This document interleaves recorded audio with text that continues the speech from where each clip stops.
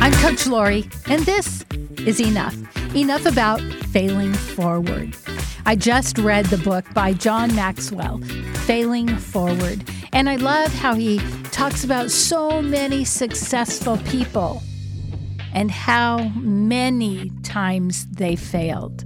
Entrepreneurs really struggle in business because they're an entrepreneur and they're on their own, trying to wear all the hats of the administrative assistant, the scheduler, social media person. It's easy to get discouraged, and it's easy to feel like you're failing. But we've talked about this before. Often some of our failures become our biggest successes. But here's the thing I've been dealing with as I work to build my own home business are those thoughts. Who would ever want to sign up? Who would ever want to be coached? Who would ever want to take my class? And as I reach out to other entrepreneurs, I discover they feel the same way. It takes more than confidence. It takes a decision. It takes punching fear in the face. The opposite of fear is faith.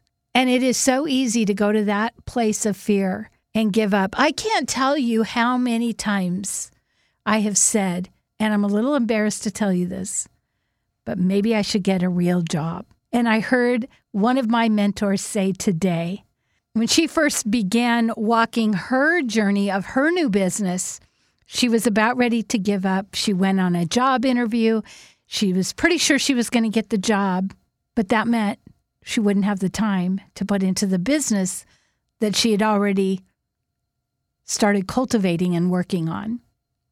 And she made that decision to put all of her effort into building her business, to punch fear in the face and to move into faith. It doesn't take a special person to do this. It takes a decision. We can choose to give it up, or we can choose to do it one more day.